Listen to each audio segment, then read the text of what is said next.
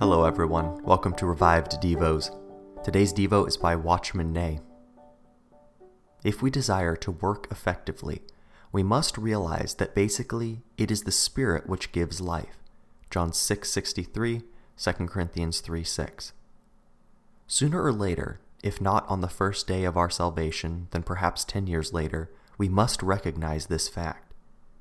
Many have to be brought to their wits' end in order to see the emptiness of their labor, and to recognize the uselessness of their many thoughts and various emotions.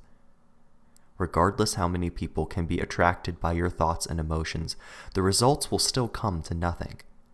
Eventually we must confess it is the Spirit which gives life. The Spirit alone makes people live. Your best thought or your best emotion cannot make people live. Man is brought into life only by the Spirit. Many who serve the Lord will eventually come to see this fact only after passing through much sorrow and many failures. Then finally, the Lord's word becomes meaningful to them. That which gives life is the Spirit.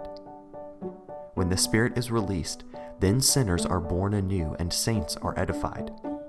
When life is communicated through the channel of the Spirit, people who receive it are born anew. When life is supplied through the Spirit to believers, they are edified. Without the Spirit, there can be no new birth and no edification.